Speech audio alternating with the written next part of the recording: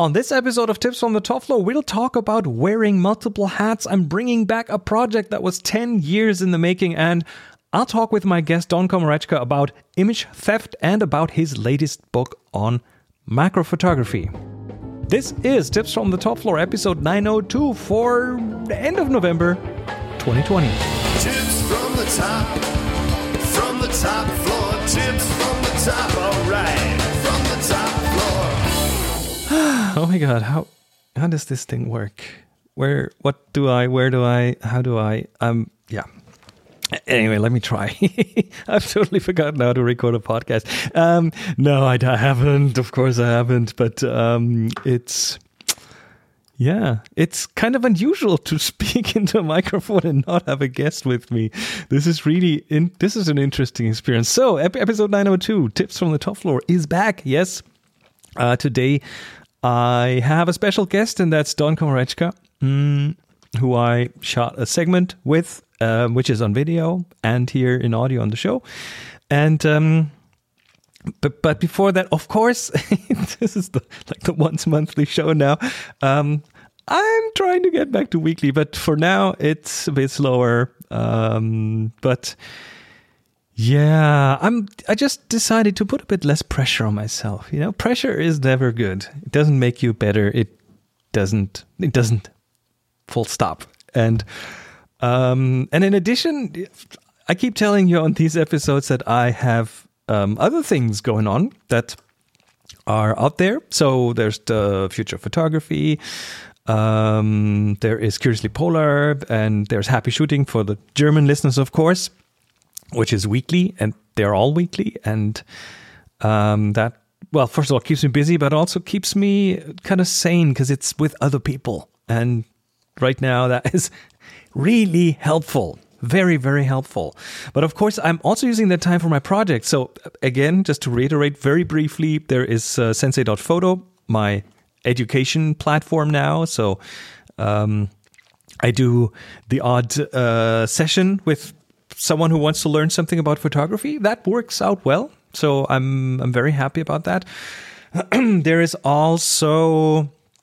I don't think I've talked about it here, have I? The OBS Ninja Academy, which is, okay, so all these remote productions I do are quality-wise better than what you could get with Zoom or Skype. And there's a tool that I use for that. It's called OBS Ninja, which is, let's say, an open source video/audio transportation framework. So to get a remote guest into the show at decent quality, and you can see this on the YouTube segment with Don Komarechka, to get someone in at good quality, low latency, so that you can have a fluid discussion.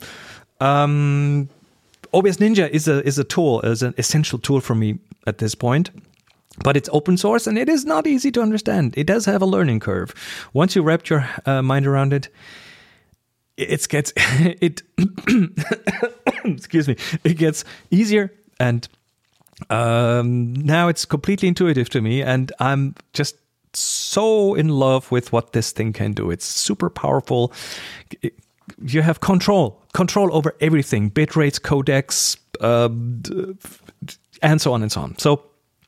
I started some consulting around that because for the last 7-8 months now, I've really done deep dives with in OBS Ninja, and I now use it for like family conferences. I've just replaced everything with it, but also for productions, it's amazing.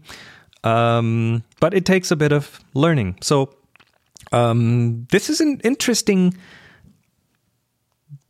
new piece of my business now, because people they need those remote productions, and they're fed up with the low quality that you get from some of these other tools. So I've just the other night, I've done a consulting session with someone who's setting up a live stream with like, I don't know, 10 people in different combinations for interviews, remote interviews. And so this is one of the things that's keeping me busy. But here is the real big thing right now, and that is that the MIP is coming back. The MIP, the Marquardt International Pinhole. Yes, it's finally coming back. It was only 6 years. It only took me 6 years. So for those of you who might be new to this, what is the MIP? The MIP is, well, it's an idea that is 10 years in the making. So let me give you a quick history lesson, because 2010, 10 years ago, that was the year when I started to dig into large format photography, 4x5 photography. And that's when my understanding of photography fundamentally changed. And that's when I began digging into 2009 actually was when I began digging into tilt shift. And that whole thing has there's a whole lot of things that came out of that, including the wide angle photography book, including the film photography book, and so on. So 2010 was a very pivotal, is that the word? Pivotal year for me. And that's also when the idea formed that I want to make a pinhole camera. And looking at all sorts of pinhole cameras out there, it was just, it just didn't, most of them were kind of nice, but none of them really appealed to me. I wanted this to be large format. I wanted to be compatible with film cassettes, with 4x5 international film cassettes, with digital scanning backs, with medium format backs, and so on. And I wanted it to be kind of it's almost like an art piece that you use every day. It's from a design point of view, from a materials point of view, that was the idea. And so I got in touch with my friend Jürgen, who is a German furniture maker, a master craftsman. And he and I kind of worked on the designs and on details, and then I got external pinhole holders just to try out what's on the market, and what I could find was just not good enough. So I started working with a guy who does metalwork, who can turn pieces and things, and the first try wasn't exactly where I wanted to be, but it was a good idea finding time. And then I got in touch with another super master craftsman who's again German, it was just amazing in his craft. And that's when we get the metal parts, and those get anodized. So that's anodized aluminum metal parts. Extremely expensive to have custom made, but I didn't like what was on the market. So that's how this came together. And then we devised the attachment system for the backs, which is a combination of leather and rubber straps that you can just pretty much put pretty much anything on the back that is on the market. Again, a crafts person in Germany who works with leather made those for me, and at different colors and styles and so on. So the MIP is, and we sold 10 of those initially, because that was a nice round number, and they are all different. They are all one of a kind, different kinds of woods, very high quality polished. Check the show notes for photos. So anyway, that was early 2014. That was when those 10 Marquardt International pinholes sold. It has a focal length of 65 millimeters, which for a large format camera is very wide angle.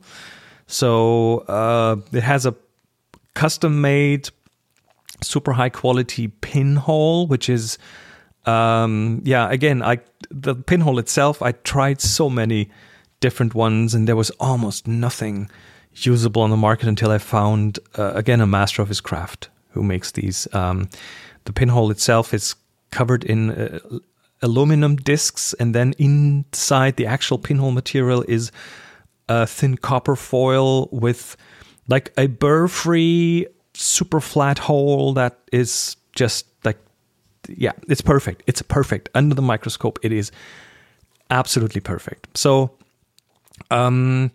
yeah, the initial cameras, 10 of them were made and sold, and then the project kind of went dormant for almost 6 years. And but what we did back then is with when we had those hardware pieces made, which is the pinhole holder, an attachment screw-in mechanism in the back, the attachment hole, the attachment buttons on the side, and the tripod thread. And when we had those made, just making 10 sets of those, that wasn't worth it, so we made more. And those have been sitting there for 6 years, waiting for cameras to be built around them, and that is what's going on right now. So the MIP is coming back. That is the first thing. The second information here is that it is going to be coming back in batches. Yes, we're not talking 10 more cameras. We're talking a bit more than 10 more cameras. We're talking, as far as I have the overview right now, I think we're talking 44 MIPs that are piece by piece being made, and that's how many sets of hardware we have. So yeah, they won't be released in one big chunk because it takes time to make them well. So they will be released in 4 chunks of 11. So we'll do 4 batches of 11, put them on the website, and when they are done, the next batch will be produced, so that'll take a few weeks. And then the next batch comes out, and after those 4 batches of 11 cameras, that will be the final product. That's the end of the MIP. There won't be any more MIPs after that. There will be history. So what you can do is get one of those MIPs, and yeah. So the MIP, again, it's a very individual product because you have 10 still at the first batch run. No, you have a whole bunch of these cameras with different woods, with different kinds of woods being used, and those are not just like any woods; they are like really nice woods. Well, let me bring up that list. I do have the list somewhere here. Okay, I should have prepared better, but here is the list of woods. I've tried my best to do a translation of those, but I don't know the lingo that well, so I have just the basic translations. But if anyone listening to this knows their way around different kind of quality woods, then I'd be happy to get some input. So there is, of course, the default oak, ash is there, walnut is there. Then there's a pear tree, but it's called flamed pear tree, in German Birnbaum Flammig, which is, I think, it's not flamed as in fire. It's more like the way it looks. Then there is barred maple. That's what fell out of the translation. Then there is walnut again, pear, foxed pear or pear foxed. That would translate to Birne gestockt in German. Again, I don't really know if that's the proper translation. There's rosewood. There's yew, Eibe, yew burl, Eibe Maser. Again, I'm not sure. There's hornbeam, which hornbeam I always thought of as a kind of a boring wood because it's been used so much in the 80s here in Germany, everywhere in furniture. But and just seeing what Jürgen, the craftsman who makes those boxes, what he came up with interesting grains of wood and so on, is just, it's amazing. There's one in German called Olivesche, which is olive ash, I guess. And then there's wild service tree, which is in German is Elsbeere, which I didn't even know existed, but it looks amazing. Rosewood, and let's see. No, that's kind of the different woods that are being used here. I think there's a couple more that I just couldn't translate. So again, if you work with wood, if you know these weird special terms and you know the translations, get in touch. I might need help there. But anyway, that is kind of the story of the MIP. So we're still putting things together. I have a few more pinholes on order, like the actual pinholes are being made right now. I'm still looking at a packaging concept and the price, of course. It's kind of the most important one. So the initial MIP, the original Marquardt International pinhole, was 1,000 euros per piece. And back then I alluded that the next runs would be cheaper, and that is the case because the first run also helped finance most of the metal hardware that was custom made. So there's no cost there anymore. So that really helps set off or lower the price for the new one. So what we're looking at for the 2021 MIP or the new MIP, let's call it the new MIP, even though it is essentially the same camera as the original MIP, just with different woods and different serial numbers and different straps, is going to be 599 euros. That's the price for the MIP. And that includes the camera, the pinhole, which, by the way, is 0.3 millimeters, which on that camera with that focal length is equivalent to f213. So yes, that's definitely a long exposure territory there. And it includes one strap. The original MIP included 2 straps. We're also not doing the shipment box anymore, which was amazing, but way more expensive to make than what. Yeah, we'll pack it in a packing pouch of sorts, or wrap it in something like an X-Wrap, so you'll get it nicely packaged. But that brings the price down to $599. And then if you want additional straps, they will be on the website. So there's options to add straps. I'm also looking into getting a second pinhole option from the same maker, but instead of the 0.3 millimeters aperture, an 0.6 millimeter aperture to let more light in, to reduce the shutter speeds at the cost of less sharpness. But hey, it's a pinhole. So there will be some optional things that you can add. And other than that, the MIP, the Marquardt International Pinhole, a handmade large format 4x5 pinhole camera made in Germany, handmade by German craftspeople. And and 44 more to come, batches of 11. And once they're gone, they're gone. That'll be the MIP. So it's on the web at internationalpinhole.com. So go check that out. It right now there's a list that you can get your name on if you're interested, or if you want to leave me a message around that. Get your email on. So and here we as soon as are they go with online, today's guest, as announced in the beginning. It's Don Korechka, almost we still almost have a regular, to do, right? Maybe in 2020. I'm glad to be back. You haven't gotten tired of me yet. No, not at all. Actually, when you talked about your book last time, we agreed that you should come back when it's getting much closer to. Other than that, and I think we are there. So just let's go to the guest. Let's go to as Don a quick introduction and again. See what.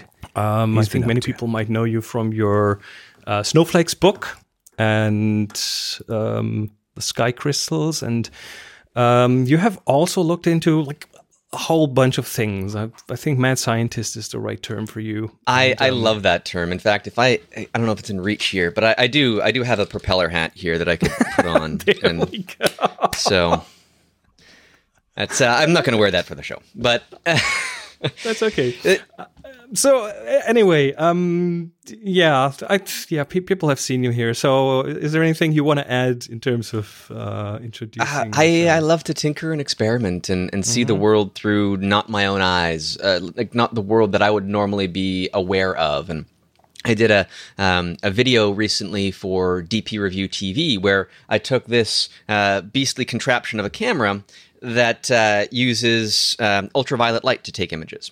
And so this is a modified Lumix S1 with a very special Nikon Rayfact ultraviolet transmissive lens and filters that block visible light but let ultraviolet light pass through. I know Also these from blocks infrared. Yeah. I know. And so these filters have to block not only the visible spectrum, but also all of the infrared spectrum. Because if about 1% of the infrared light gets through to the sensor, that equals about the entirety of the ultraviolet light that the camera is sensitive to. And so it's a really tricky thing to use. And about the only thing that you can see is, defects in people's skin if you're a dermatologist, and patterns in flowers that insects can see that we can't. But that's a fun subject to explore, so I did some of that. Again, that puts that mad scientist moniker in its proper place when I start to do those sorts of things. So, infrared, ultraviolet, and the macro thing, of course. And I think that's why I got you back here to tell us a bit about the book that is going to come out and maybe some of the things behind the scenes. I think that's what everyone's interested in. And let's take a look at a few concepts that I've been exploring over the last, let's say, 2 years, since I started producing the book, and have evolved, made mistakes, and come across some serendipitous moments along the way. So why don't you bring up the first image that I have here, Chris, because I just think that this is so much fun. This, my wife doesn't like because she's a beautiful, talented, abstract oil painter. And she sees this and she says, that's as good as the stuff that I could do that would take me months to create, and you did this overnight. And so this is citric acid crystals that are being cross-polarized. But by the way, anyone who's listening to this right now as the audio podcast, this would be the point where you click the link in the description that takes you to the video version, because Right. I think it's worth seeing those photos and not just hearing about them. Sorry, go on. And to describe it, it's a wash of colored crystals, almost like a wave of a waterfall, transitioning from blues to yellows to then whites and then to some dark grays across the frame, with what looks like little rocks amidst this wave of crystals that are diverting the flow of it. This is one such example. Another simple example, and citric acid is an easy thing to get. Amazon sells it. I'm sure you can get it on eBay. Health food stores would sell it too. And this version of it looks almost like feathers of a bird's wing. Same exact ingredients, same exact setup, and it's remarkably easy to do, except when you make mistakes and break things. Let's go back to the colors on this. So they come from what exactly? So the phenomenon is called birefringence, more commonly called cross-polarization, where if you have a polarized light source and you have another polarizer on your camera that's in opposition to that, or otherwise blocking the light. Normally, polarizers in opposition, you'd see nothing. It would be black. Unless there's something in between that, for lack of a physics lesson, mucks with the angles of light. And if it changes the angles of light in particular ways, then when it passes through the other polarizer, it blocks the original light source, but it doesn't block the light that has changed direction in between.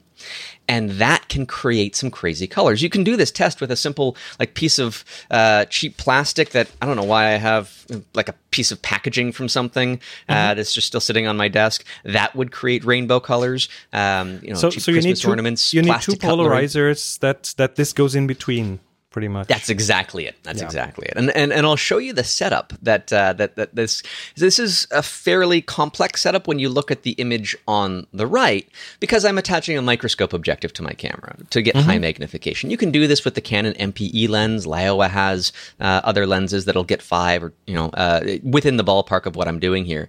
The image on the right, it's basically a flashlight with a polarizing filter on it.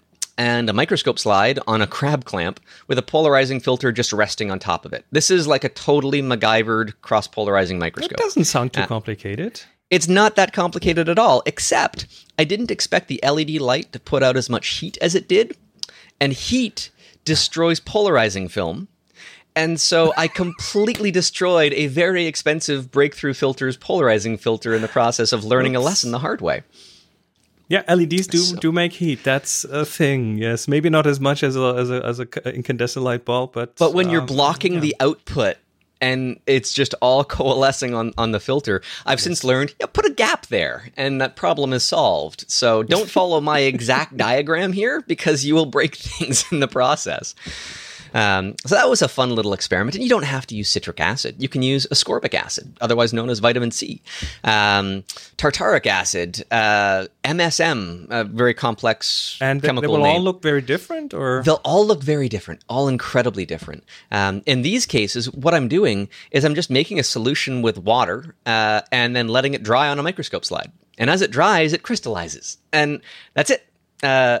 So it's maybe a good experiment to do in the wintertime when the air is less humid, so it'll dry even faster, and you'll get results within a couple of hours. You could set up a whole bunch of slides, go to bed, wake up in the morning, and right now, sometimes it's hard for people to have a reason to get out of bed, and so this would be a great reason to jump out of bed and go see what crystals you made overnight.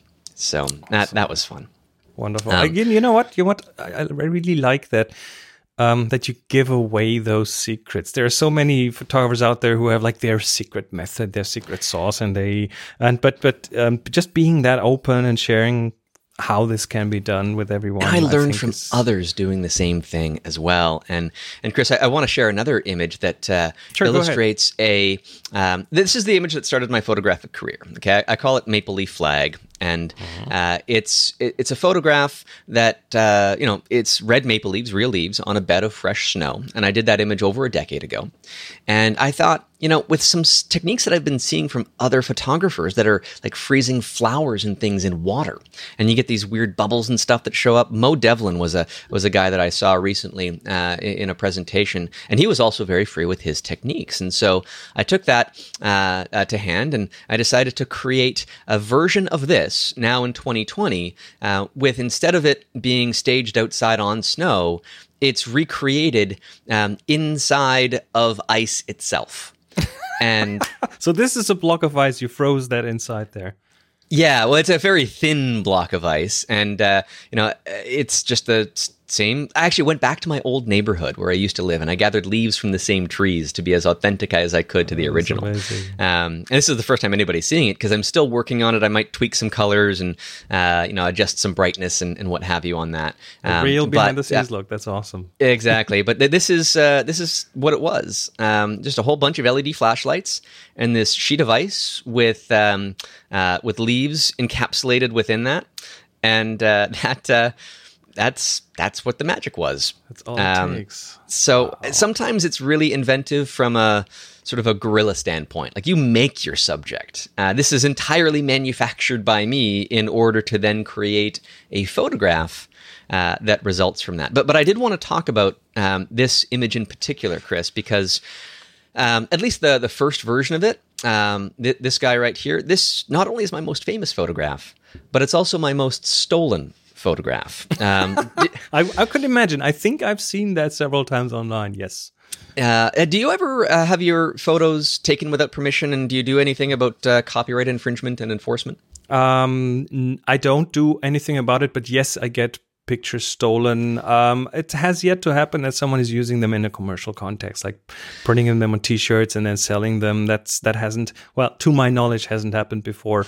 But if someone puts that on their blog to illustrate something, then that's fine. If I have a watermark on there and they crop that out, I get a bit antsy. And I send out takedown notices in those cases. But I've asked people to take something down, not in an official fashion, but just as an email saying, "Hey, that's not okay. Could you do this?" And I've done that before. People comply. I've done that before, but I sometimes get very belligerent comments, like "Go f yourself" to censor it. But then I would probably that stresses me out. So I often just sort of avoid doing that and just send out DMCA takedown notices, especially if it's on a social media platform like Facebook or Twitter. Then it's easy. Yeah. And then you just fill out the form. So I had somebody on Twitter recently say, and quite arrogantly, how dare you, when they were using this image as the header photo on their Twitter account for branding. And I schooled them. You can check out my Twitter account. My handle is right below me, wherever that happens to be, right about there. That's my pinned tweet right now, and that'll stay there for a little while, where you can go and enjoy a little rant on copyright. But that comes up everywhere. I mean, if you want to focus on my camera for a second, Chris, I just want to show this wonderful thing, which is a book printed in Turkey about religion or Islam of some kind. I'm not sure exactly what they were trying to do, using my maple leaf flag image as the cover photo on a book in Turkish. Bold.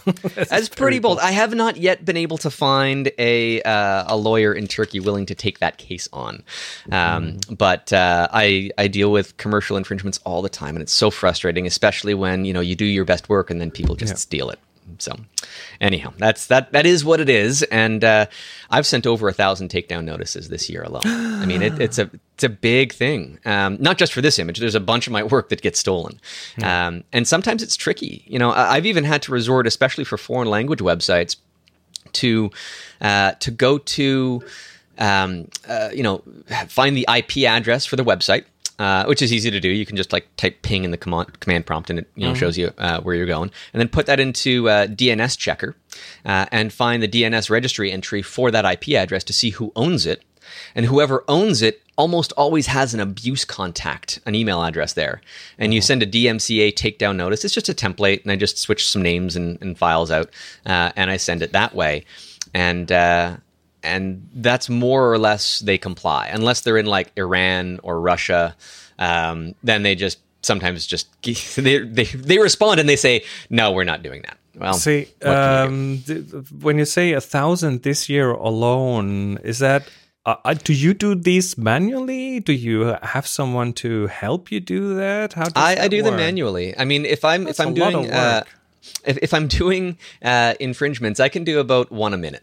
If I've lined them all up, if I spend a day having them open as web browser tabs, I can fill out that Facebook form so fast. I can do it in 45 seconds, and one at a time and at a time and at a time. And that's muscle memory stuff. I can be watching, my favorite or listening to my favorite podcast or stuff at the same time. It's just like knitting a sweater, I guess, at that point. It's just what it is.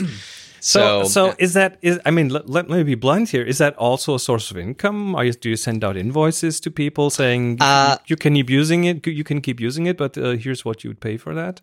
Yeah. So typically, what I would be doing is, if there is a commercial infringement where it's in Canada, for example, I've got a Canadian lawyer that I know I can work with very well, and I'll send, if there's a physical address, exactly where we can send a letter, then they're more likely to take it.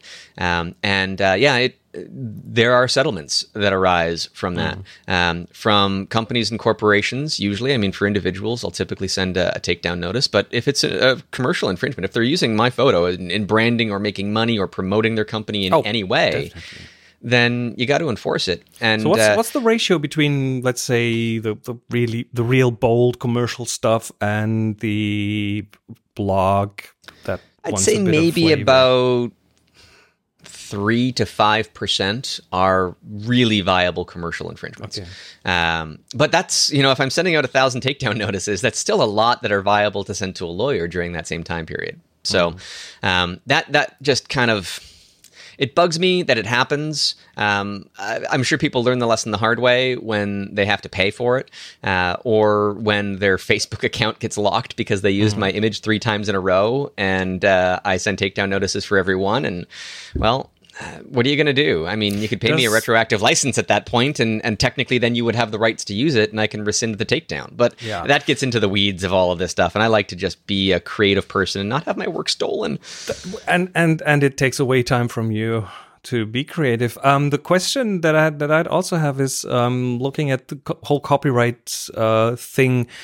It is different in different parts of the world. In Germany, it's different than in the US. It might be different than in Canada. So, is there a fair use clause in Canada? We call it fair dealing. It's it mimics more the UK's version than the US's version, but they're both very similar. And so you can use it for satire or parody. Usually, you have to give credit. You can use it for private study or education, but again, for critique purposes, etc. But credit has to be given. It has to be done within a certain context, and so. If you fail any of those pillars of those requirements, it does not qualify. And so most of the uses do not qualify in that regard. However, sometimes it does, and there's nothing I can do. If somebody posts, this image online and says, "Well, take a look at the great work that Don Komarechka did.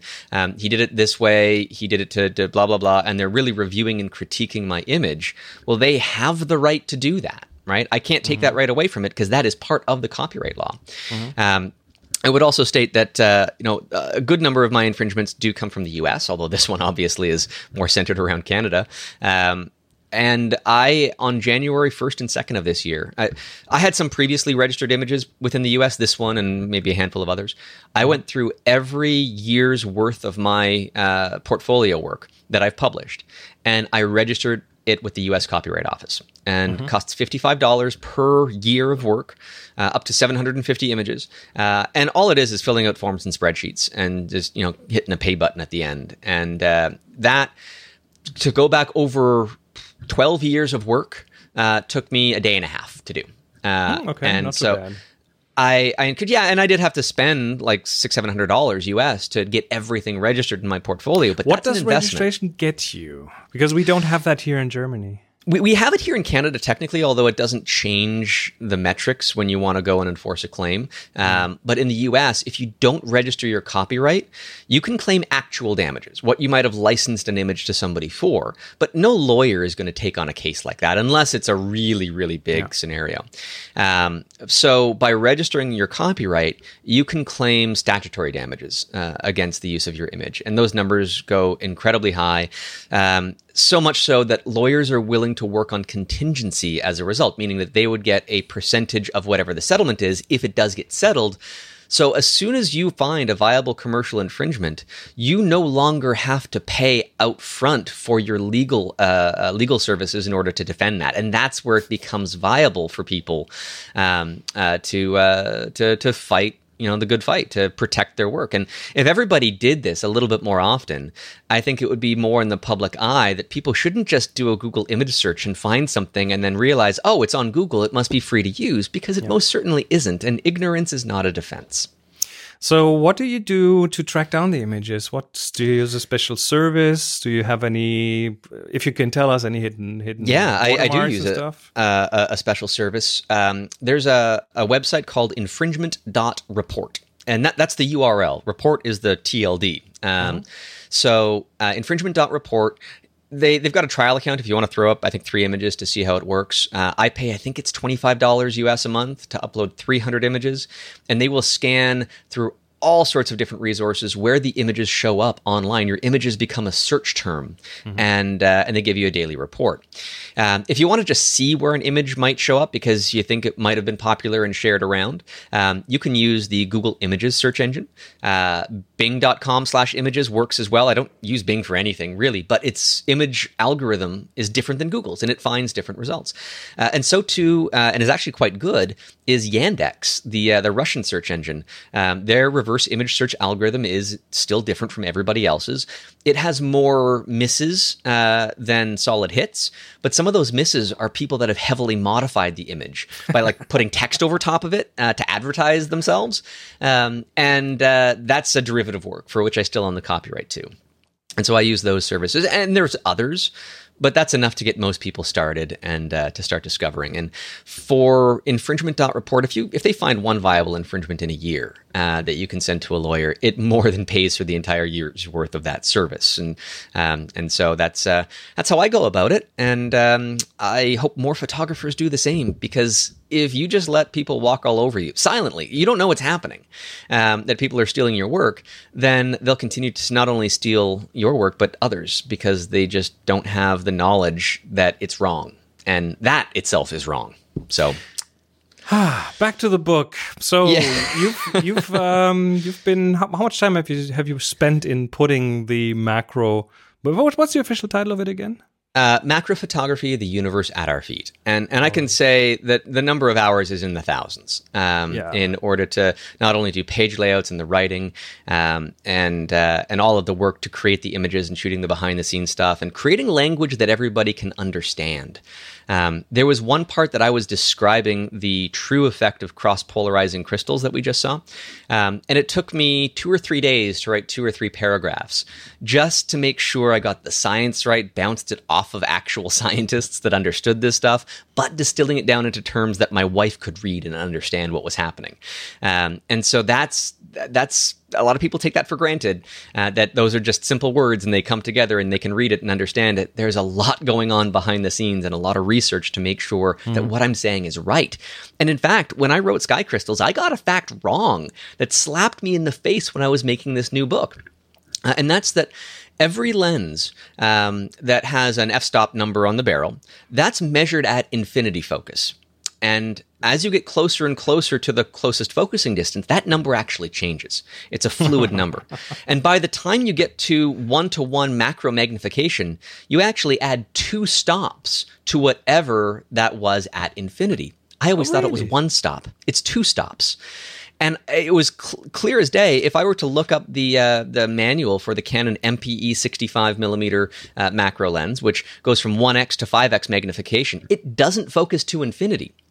Yet its theoretical aperture at infinity is f2.8. Oh, so they sell it as an f2.8 even though you will never be able to get to f2.8 with it? Yeah, the widest aperture is f5.6 because it's a universal standard that every lens is measured at infinity, whether or not they can get there. And how do they measure it? That's my question. I don't know if maths, but I looked at page 8 of the manual for that lens. It says if you're shooting at f2.8 and at 1-to-1 magnification, your effective aperture is f5.6. And it was just like a mind explosion for me to realize that every lens does this in every context. When you get closer, your effective aperture gets smaller. And so that was a fun little moment of learning for me. And, that's kind of normal. I mean, making mistakes in putting something as complex as a book together, especially the kind of stuff that you put together.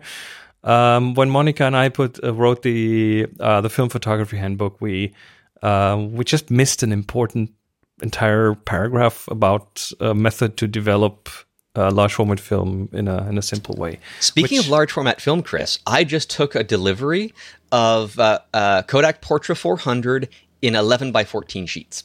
Oh, okay. That's pretty awesome. Yeah, they don't make it separately anymore. You have to do it like a bulk order, and you have to buy like 500 sheets at a time. And it used to be people would do like a group buy on it, but the number of sheets, it ends up costing something like $33 a sheet, and you'd have to buy a box of 50. But this year they dropped the quantity per box down to 10. And so I bought a box of 10 sheets. I have an 11x14 studio film. It's taller than I am, a studio camera. And so now I've got some film for it once I finish its restoration. It's just stuck in my freezer until that happens. That is wild. So the book, you ran this on Kickstarter. The campaign is long funded. You are putting the finishing touches on the book now. Yeah, I was actually working on the post-processing section just before our call started. Do you do all this on your own? Are you working with someone to help with the layout? And no, I do all the layouts, all the writing, all the images, awesome. and everything else. Although I will say that I've had a lot of people helping me do grammar, and I've got one person on the payroll that is double checking, the spelling and the grammar and making sure that the things make sense, that I didn't use the same common word too many times in the same paragraph, etc. Just to make sure that it's really well read. And so that's all done for every page layout that's been completed. The last section that needs to be done post-processing. And then table of contents, which I won't do until everything else is set, an index at the backside. And I want to write a nice epilogue saga of what the heck happened between the Kickstarter campaign and the final book production through a pandemic. And all the trials and grief and stress and lack of productivity, dealing with family life and so much else. So, but Chris, I want to share one more interesting image sequence for us to take a look at. So we still have that image up. If I can jump over, if it's not letting me jump over. If you click the gear icon, you can share something else. Let's just go ahead and bring up. Oh, none of these windows are actually working. Oh, here we go. Forgive the dead air here, everybody. That's just a look behind the scenes of how this is done. Yeah, because what we're doing, we're using. Let me just give you some background on what we're using here for the video production. So there's a tool out there called OBS Ninja, which is separate from the OBS switcher. It's nothing to do with it other than you can use it with OBS, and that transmits video at high quality, audio at high quality over continents. And that's what we're doing here. So we have 2 streams coming in from you. It's 3 streams actually. It's a video stream, an audio stream, and a screen share stream. And so I'm looking at your actual screen there. Yes, you are, and it's a 4K display, and so sending that across the internet to Germany is time consuming and at low latency. So because instead of you telling me which picture to share from a PDF that you sent me, it's much easier if you just share a screen. And except that Chrome doesn't want to share now. Chrome is in a state of crashing. It's still apparently. Can you still see me and hear me? That's fine, but otherwise Chrome is unresponsive. So I'm not going to touch it right now, and I will describe the image, and maybe you can. No. We'll make a cut here and magically reemerge on the other side with your shared screen in 3, 2, 1. There we go. It worked magically. So, what are you sharing with us here? So this is a flower, a gooseneck loosestrife for anybody keeping track of flowers at home. And it doesn't look all that interesting right now, but I have some in my garden. And every couple of weeks, I'll take an ultraviolet flashlight around the garden and just see what responses I get from the flowers that are out there. Some are dull, they don't fluoresce at all. But you would be surprised, Chris, how many flowers, when hit with an ultraviolet light, will bounce visible light back at you. And I've been shocked at this so many times, but I'm still continuously discovering new things. You're using an ultraviolet flash, but a regular normal camera, and then you get a visible light response. That is interesting. The technical answer here is the ultraviolet light excites the electrons around specific atoms, and those electrons with higher energy go to a higher orbit, but very briefly. It's pretty well instantaneously. They can't hold that. They're a very poor battery, and they release that. They go back to their original orbit. When they release that energy, they release it in visible light, light that's at a lower energy level than the light that originally excited them to begin with, because energy is lost in the process. And so that means ultraviolet light can, in a way, create visible light on an atomic level. And, as sciencey as that is, it becomes just beautiful as a result, because this is that flower under ultraviolet light. Is that just one flash? That's, I believe this was a flashlight, an ultraviolet flashlight. Oh, a flashlight even, okay. And I may have light painted across over a slightly longer exposure just to make sure that I had things evened out a little bit. Sure. So you can see that with your eyes if you if you Oh use yeah, that this is light, completely yeah. visible to your own vision. So when I'm out hunting around the garden, I'll spot something right away that gathers my attention. And So there's this no most certainly trial did. and error. You immediately know if what flower gives you what kind of response. Exactly. Now, how you frame it and how you create a viable image out of that just becomes the next step. And so I thought to myself, I've got some ingredients here that I haven't used for a long time that I've been just wondering what I could do. What if I were to pick some of these flowers? And I have this geode. And I bought it because it was neat. It was open on both ends. And I've always been wondering what I could do with it, like this crystal tunnel. And I thought, well, what if I take some of those little flowers and I put them inside this little crystal tunnel and make them glow, right? And I thought, well, that opening is pretty small, but I have the Lioa 24 millimeter probe lens that has this like rifle barrel like end on it. And there was a moment of discovery here that I didn't expect, Chris, because And it's a wide angle. it's a wide angle in a small space, and so I Yeah. thought that might work really nice. But I didn't expect that the lens has a ring of LEDs around the optics itself, and you could plug in a battery and illuminate that way. I wasn't going to do that. I was going to light from behind with an ultraviolet light.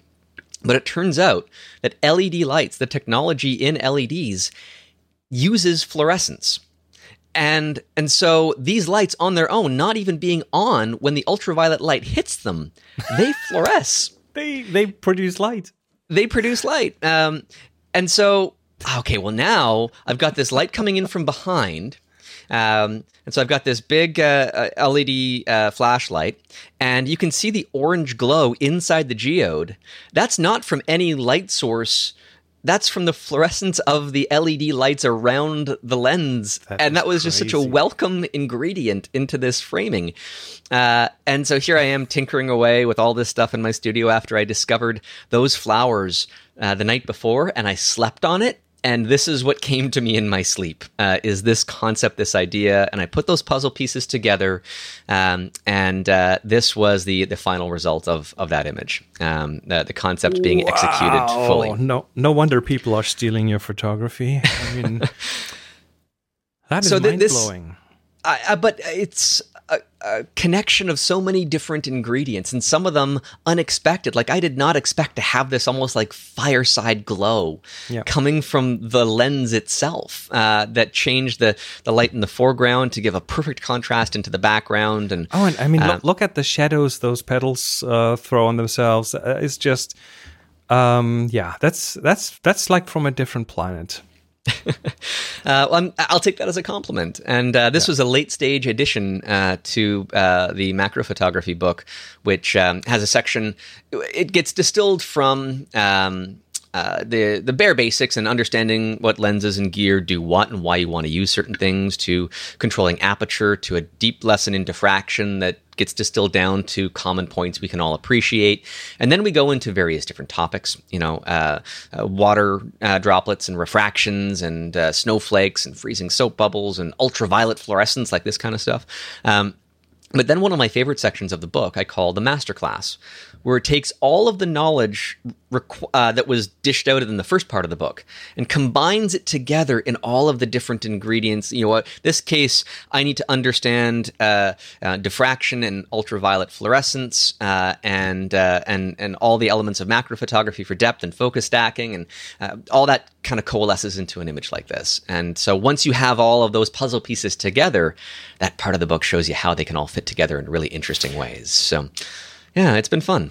Oh, I imagine. So where exactly in the process are you right now? So I've signed the documents for the press to go ahead and start ordering materials, and so that's going along. My files in date is currently the end of this month, so I've got like 2 weeks or so before everything has to be completely finalized and in. And I'm not sure exactly what the press schedule is going to be like at this point, but I'm aiming for a 2020 release. I hope I'm dependent on when they can schedule things in at this point. So we're recording this mid-October 2020. So right. And I don't know when you're going to air it, Chris, but hopefully by the time you do, I will be almost ready to throw a party and say, pop a cork out of a champagne bottle and say, hey, the book is done. make sure you do a slow-mo shot of that cork popping. Exactly. So I'm a backer, so I'm looking forward to getting a copy as soon as it's ready. If anyone else wants to get a copy of it, you're probably going to serve the Kickstarter backers first, right? Oh, absolutely, yeah. And then people have been pre-ordering it since then, and it's basically going to be from all the Kickstarter backers. I'm probably going to ship out a bunch from like really far off locations on the first day of me shipping, like Australia and places like that, just because I know it's going to take longer to get there. And then pretty well in the order in which the orders were placed. Right. So where can people order it if they want to? So you can still order it it piggybacks off of my Snowflake Book website because the e-commerce system was already set up, and that is at skycrystals.ca. So skycrystals.ca. I'll definitely put that in the show notes. Anything else you want to send people to? This is your chance. I would say my podcast as Photo Geek Weekly, and you've been a guest on it a number of times, and photogeekweekly.com, which we just pull stories down from the news cycle. This week's, as we recorded, has all sorts of interesting implications as to how LiDAR improves mobile photography because of the new iPhone launches and what that means going forward when people really start to get innovative with that. And we just go down all of these different rabbit holes, and we have so much fun with it. So check that out at Photo Geek Weekly, and of course, my website has been at the bottom the entire time for those watching on video.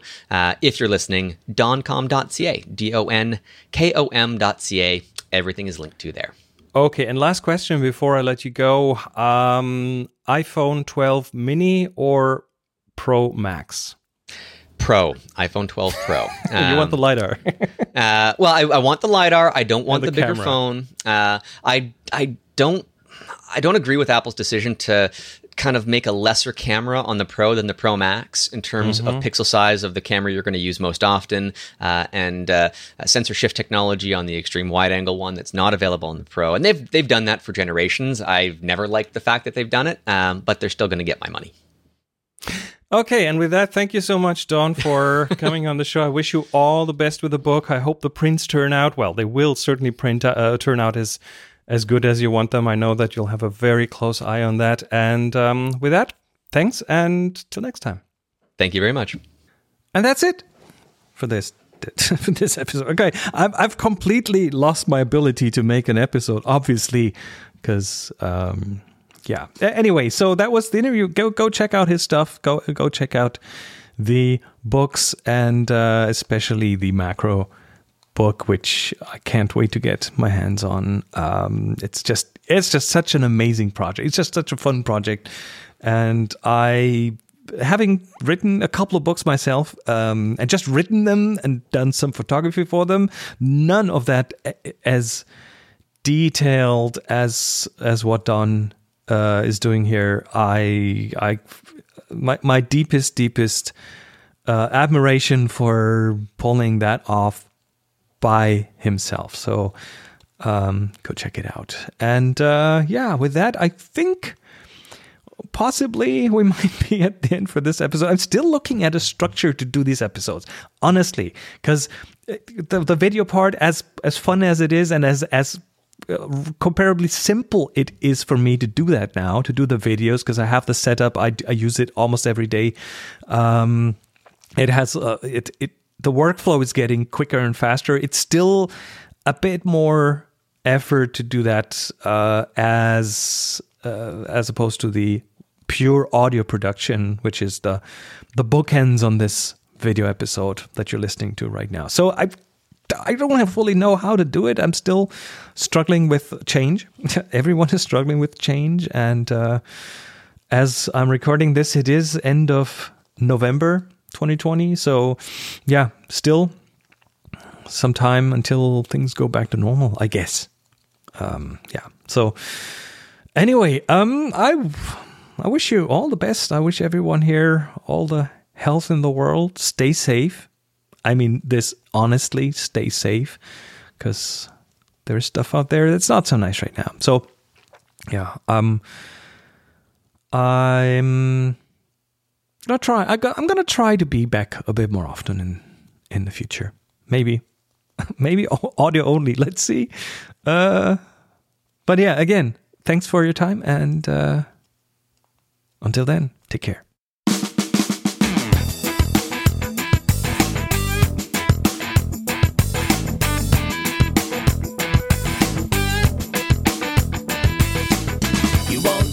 And that was it for this week. Thanks so much for your time and, of course, for your patience. And thanks again, all you supporters, all the patrons, for your continued support. If you feel like supporting the show, just join the wonderful group of supporters at tfttf.com/support. Music for the show by Jeff Smith, silent partner in HP Gagarud Publishing, and also the Slack challenges. Yeah, I know I'm slacking there. By Release Pixie, Matt Rafsitar Armstead. Those challenges are still going on the Slack, by the way, and I still owe you at least one here in the show. So, yeah, just saying, they'll be back. And if you want to join our Slack, which is the secret headquarters here with a wonderful community on it, the invitations for the Slack are still handed out by our Chief Invitation Officer, CIO Rusty Russ. The link to get on the Slack is in the show notes. My name is Chris Marquardt. Now let me juggle those different hats. If you want to get in touch, you'll find me on social media at Chris Marquardt. That's Chris, MarQuardt. If you want a live one-on-one mini photo workshop, you'll find me on sensei.photo. That's sensei.photo. If you want to get your hands on an exclusive, one-of-a-kind, large-format pinhole camera, the Marquardt International Pinhole, then go to internationalpinhole.com. That's internationalpinhole.com. And last but not least, if you want to learn how to do remote video and audio productions that look as amazing and sound as amazing as the segment with Don on this episode, you'll find me on obsnacademy.com. That's obsnacademy.com. And of course, go out and take amazing photos, share them with the world, be nice to each other, take care of yourself, be safe, and happy shooting.